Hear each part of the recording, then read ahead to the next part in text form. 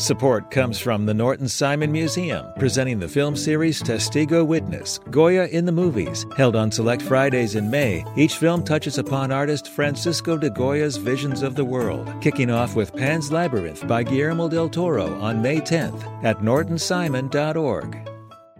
Support for LAist comes from Pasadena Water and Power. Every individual's actions matter in preserving resources. Join the ripple effect to build a more resilient water future. Learn more about water programs, workshops, and ways to save at pwpweb.com/the ripple effect. It's been called the scariest movie of all time, and it just turned 50. William Friedkin's The Exorcist. Released in 1973, it's since inspired sequels, prequels, even a television series. In his new book, The Exorcist Legacy, 50 Years of Fear, writer and film historian Nat Segaloff brings his thoughts about the film, one that he was first introduced to at a special critic screening in Boston when he was doing publicity for a theater chain there that was showing The Exorcist. Little could he have known at that point that the film would become the kind of cultural icon it has. Nat Segaloff, author of The Exorcist Legacy, thanks so much for joining us today. Thanks for having me here, Larry. Thanks very much. I appreciate it. So take us back, because I'm so interested in your personal experience of this very hastily set up Christmas morning screening of the film for critics just before its opening the next day to the general public. How did the critics respond to the movie?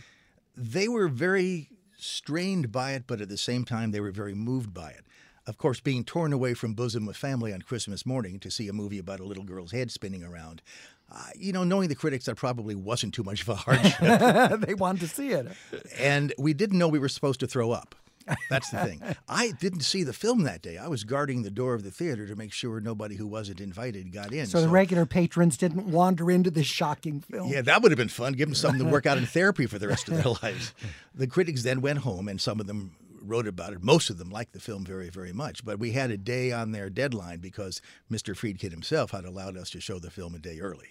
Now, you mentioned people vomiting in the theater. This was really a phenomenon? It was, and nobody had planned it. You know how these things go. No one knows exactly what tells the public to do things, but they do it. We started getting reports from our theater manager that people weren't quite making it out to the street before they let go with the Technicolor yawn.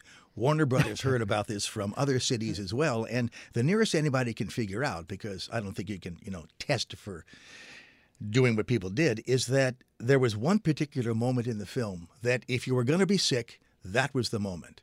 And here's your test. Can you guess what that moment was? Well, because I read the book, I know. Oh. But you would think it's the pea soup, the vomiting in the film. Yeah, you would. It was the arteriogram. It was the laboratory procedure whereby Reagan had a needle inserted into arteries, and I'm not going to go on from now, but that's the point at which people ran out. Very graphic and very medical and very anatomically correct, and the people who ran out were men. The men couldn't take it. Women, we all figured, had a mothering instinct. They were not going to leave a child in jeopardy. And in fact, that's the narrative spine of the film. So it certainly makes sense that the females in the audience knew what they were doing more than the men did. We're talking with Nat Segaloff, author of The Exorcist Legacy, 50 Years of Fear. You point out something that I really hadn't thought of at all, and that is the semi-documentary style of the way Friedkin and his cinematographer shot the film, which made it all the more frightening because it's presented as though this is a documentary of a true incident. That is true. Billy Friedkin's career began in documentaries at WBKB in Chicago when he worked with a then untested cameraman named Wilmer Butler, who later changed his name to Bill Butler and shot Jaws and, nothing like that. Working with Owen Roizman, who just shot The French Connection, which is very much in documentary style, Billy decided he would give a documentary approach to The Exorcist. And the way they did it was not just a handheld camera. That wasn't the case. But it was working with Dick Smith, the makeup expert, and Marcel Vercouteur, the mechanical effects expert, so that everything you see in The Exorcist, the bed levitating, Reagan flying around, furniture shifting all over the floor, doors breaking, everything actually happened. No CGI.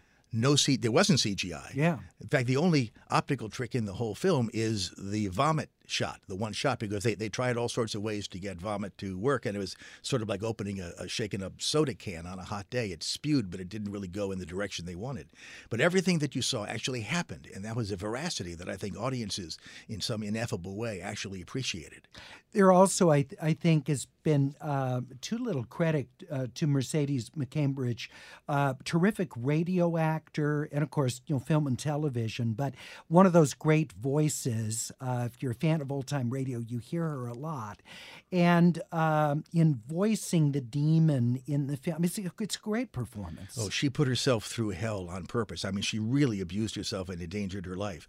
As Reagan was tied to the bed, she also, Mercedes McCambridge, demanded to be tied to a chair in front of the microphone where she was doing the dubbing. She drank raw eggs. She smoked. She began drinking alcohol again, and she was a recovering alcoholic. Oh, no. And she still put herself through that, to put herself into the hell that this little girl must have gone into.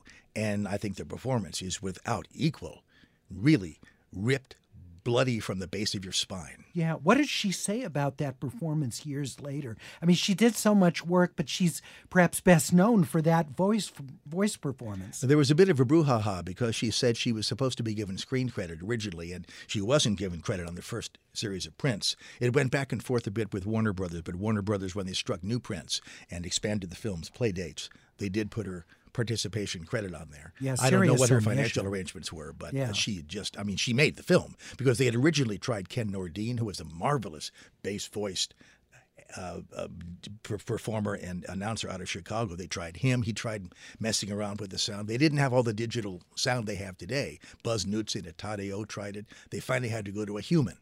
And that was Mercedes McCambridge. With an incredible performance. We're talking about The Exorcist 50 years ago. The film was released, The Exorcist Legacy, 50 Years of Fear. Nat Segaloff is the author of the book. Also, Linda Blair's performance, of course. How did she get cast in the film? Well, she and her mother came in late after all the casting had happened, and they figured they were never going to be able to find a young girl to be in this. And she just asked to audition. And Billy Friedkin, who can handle anything, gave her some of the script pages and said, well, what would you think about this? What would you think about that? Not so much seeing how she could act, but seeing how precocious and self-aware and centered she was. And she certainly is. I mean, then and now, she's a very bright, very kind, very intelligent woman who at this point is running pet charities and doing animal rescue, which is just a wonderful blessing that comes with her exposure from The Exorcist. Let's talk about the adaptation, William Peter Blatty. The novel is a bestseller, and this is, sort of similar in vein to what happened with The Godfather. You have a novel, it's a bestseller, it's adapted to film, expectations are high. In the case of the Exorcist, how much of the novel ends up in Blatty's own adaptation? Well, the first adaptation Blatty did was full of flash forwards and flash backwards and voiceovers and effects. So he's trying to make it real cinematic. Real cinematic. And Friedkin says, no, put the book onto the script. And, of course, he won an Academy Award for it. They took out many of the subplots, such as the butler Carl, who was sneaking off to visit her daughter.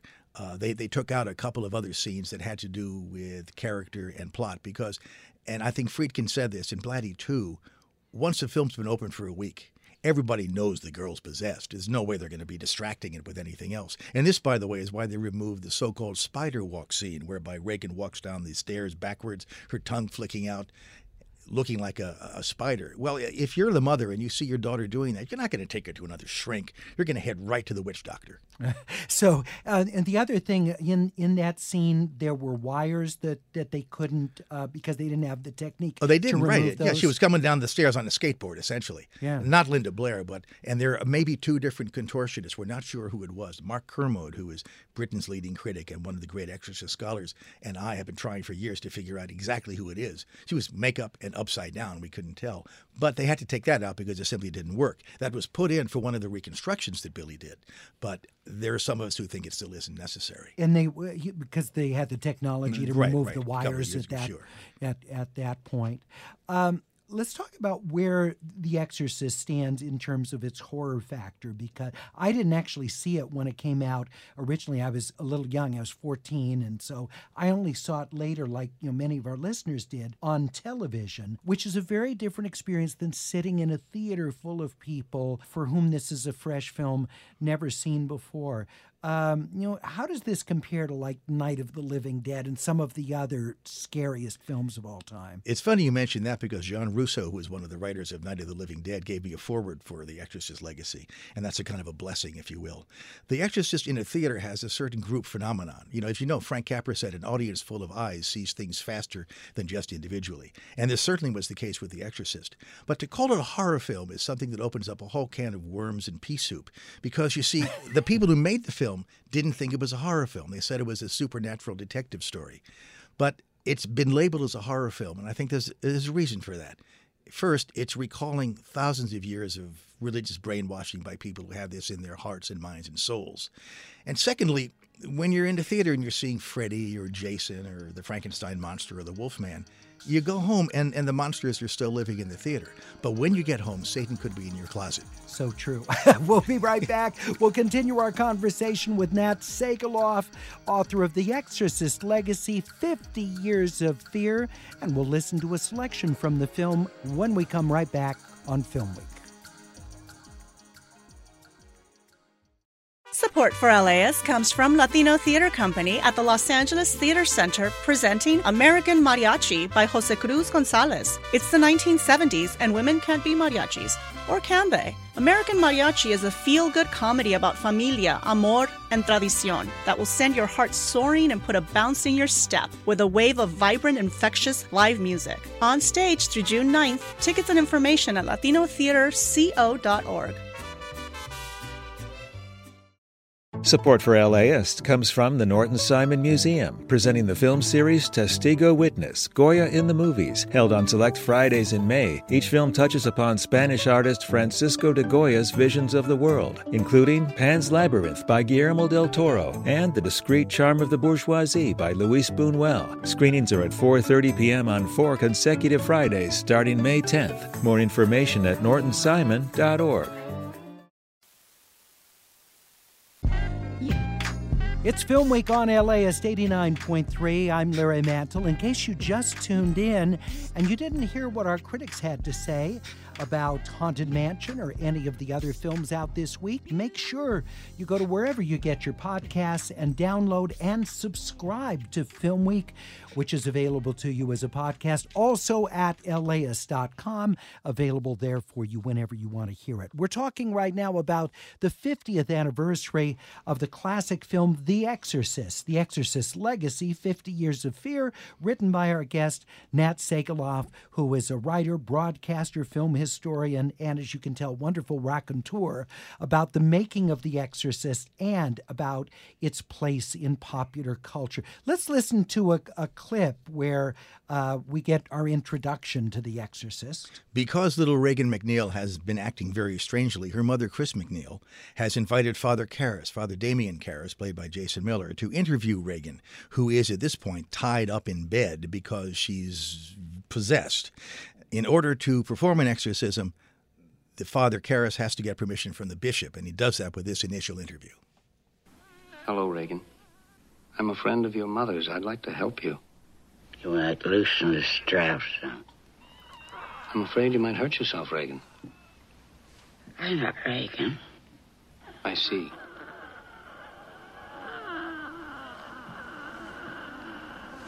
Well, then, let's introduce ourselves. I'm Damien Karras. And I'm the devil. Now kindly undo these straps. Another example, Mercedes McCambridge's great Mm. voice work. And then we have more on the background of The Exorcist. Well, yes, we do. In this case, Father Marin, who is played by Max von Sydow, has been called because Father Karras is really too inexperienced to perform an exorcism. He arrives in the townhouse in Washington, D.C., very quietly, and Damien Karras tries to give him the background, which you'll see is not at all necessary. Is Father Karras here? Yes. Father? He's here already. Father Karras. It's an honor to meet you, Father. Are you very tired? No. I'd like you to go quickly across to the residence, Damien, and gather up a cassock for myself. 2 surplices, a purple stole, and some holy water. And, your copy of the Roman ritual, the large one. I believe we should begin. Do you want to hear the background of the case first, Father? Why? That's such a great. I mean, hair on the back of my neck goes up just hearing the sound effects from that. What was the shoot like? I know they did it in New York City instead of doing it, here in Los Angeles. What was it like being on location there? Well, there were two reasons for that. First, Billy Friedkin didn't want the actors driving to the studio here in Burbank and seeing the palm trees in the background. He wanted them to feel insulated as if they were in their own world. The other reason for going to New York was that in those days, the child labor laws of California were more liberal. And since it took about 3 hours to put on Linda Blair's makeup, that would have given her 5 minutes to perform in front of the camera. You mean more restrictive here in California, so more... Well, they were very loose in New York at the time, okay. and much more restrictive. Thank you, here in California. She simply couldn't. Nobody could have done it out here, and so they were filming it in New York. And of course, making a movie, as you know, is like putting together a jigsaw puzzle where somebody's throwing the pieces up in the air. As William Goldman says, your most exciting day of your life is your first day on a movie set, and the most boring day of your life is your second day on a movie set.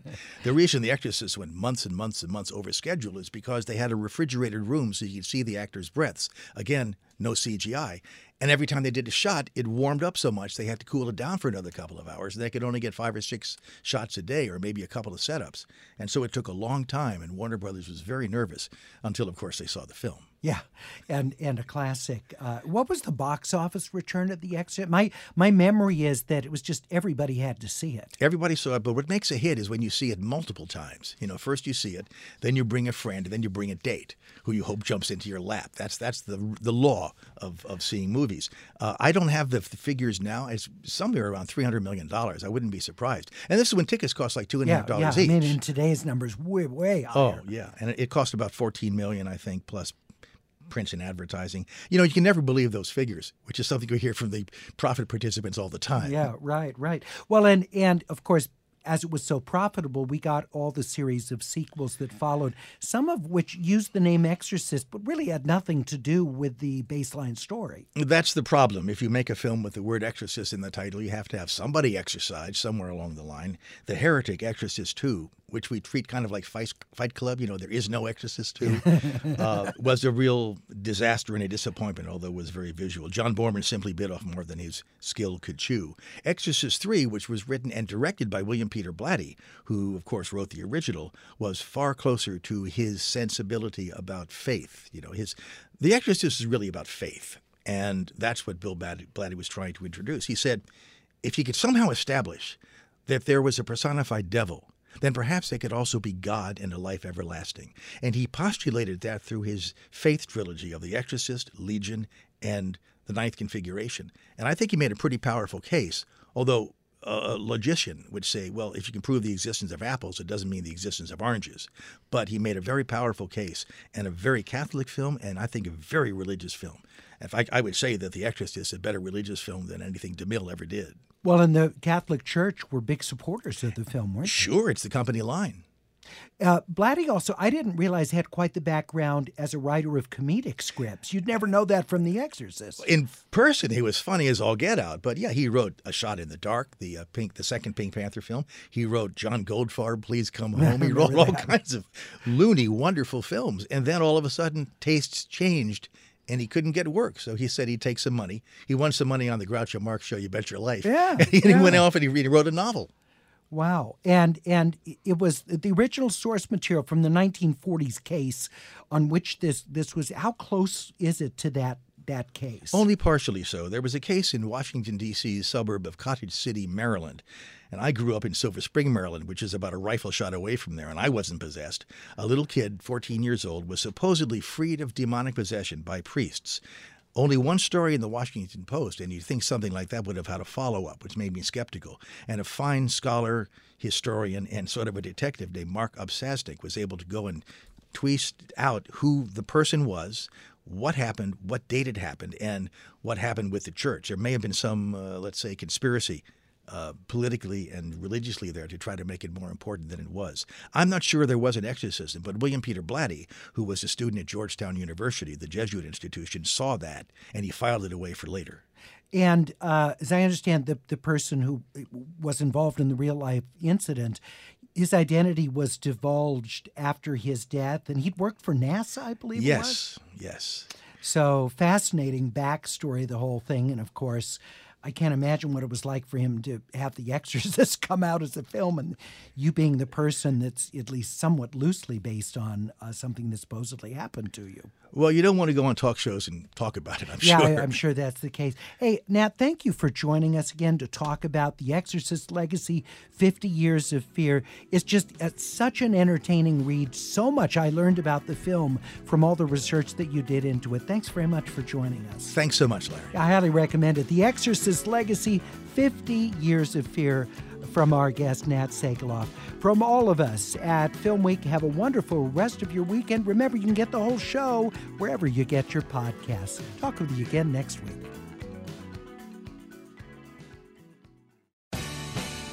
The LAist Spring Super Sweeps is happening now. You can win amazing prizes while supporting your source for local fact-based journalism. One lucky grand prize winner will get to choose a brand new Lexus or $25,000 in cash. Other prizes include an electric bike from Juice Bikes and $1,000 gas gift cards. Your donation of $60 gets you one entry to win, and the more you give, the more entries you get. Donate now at LAist.com/sweeps.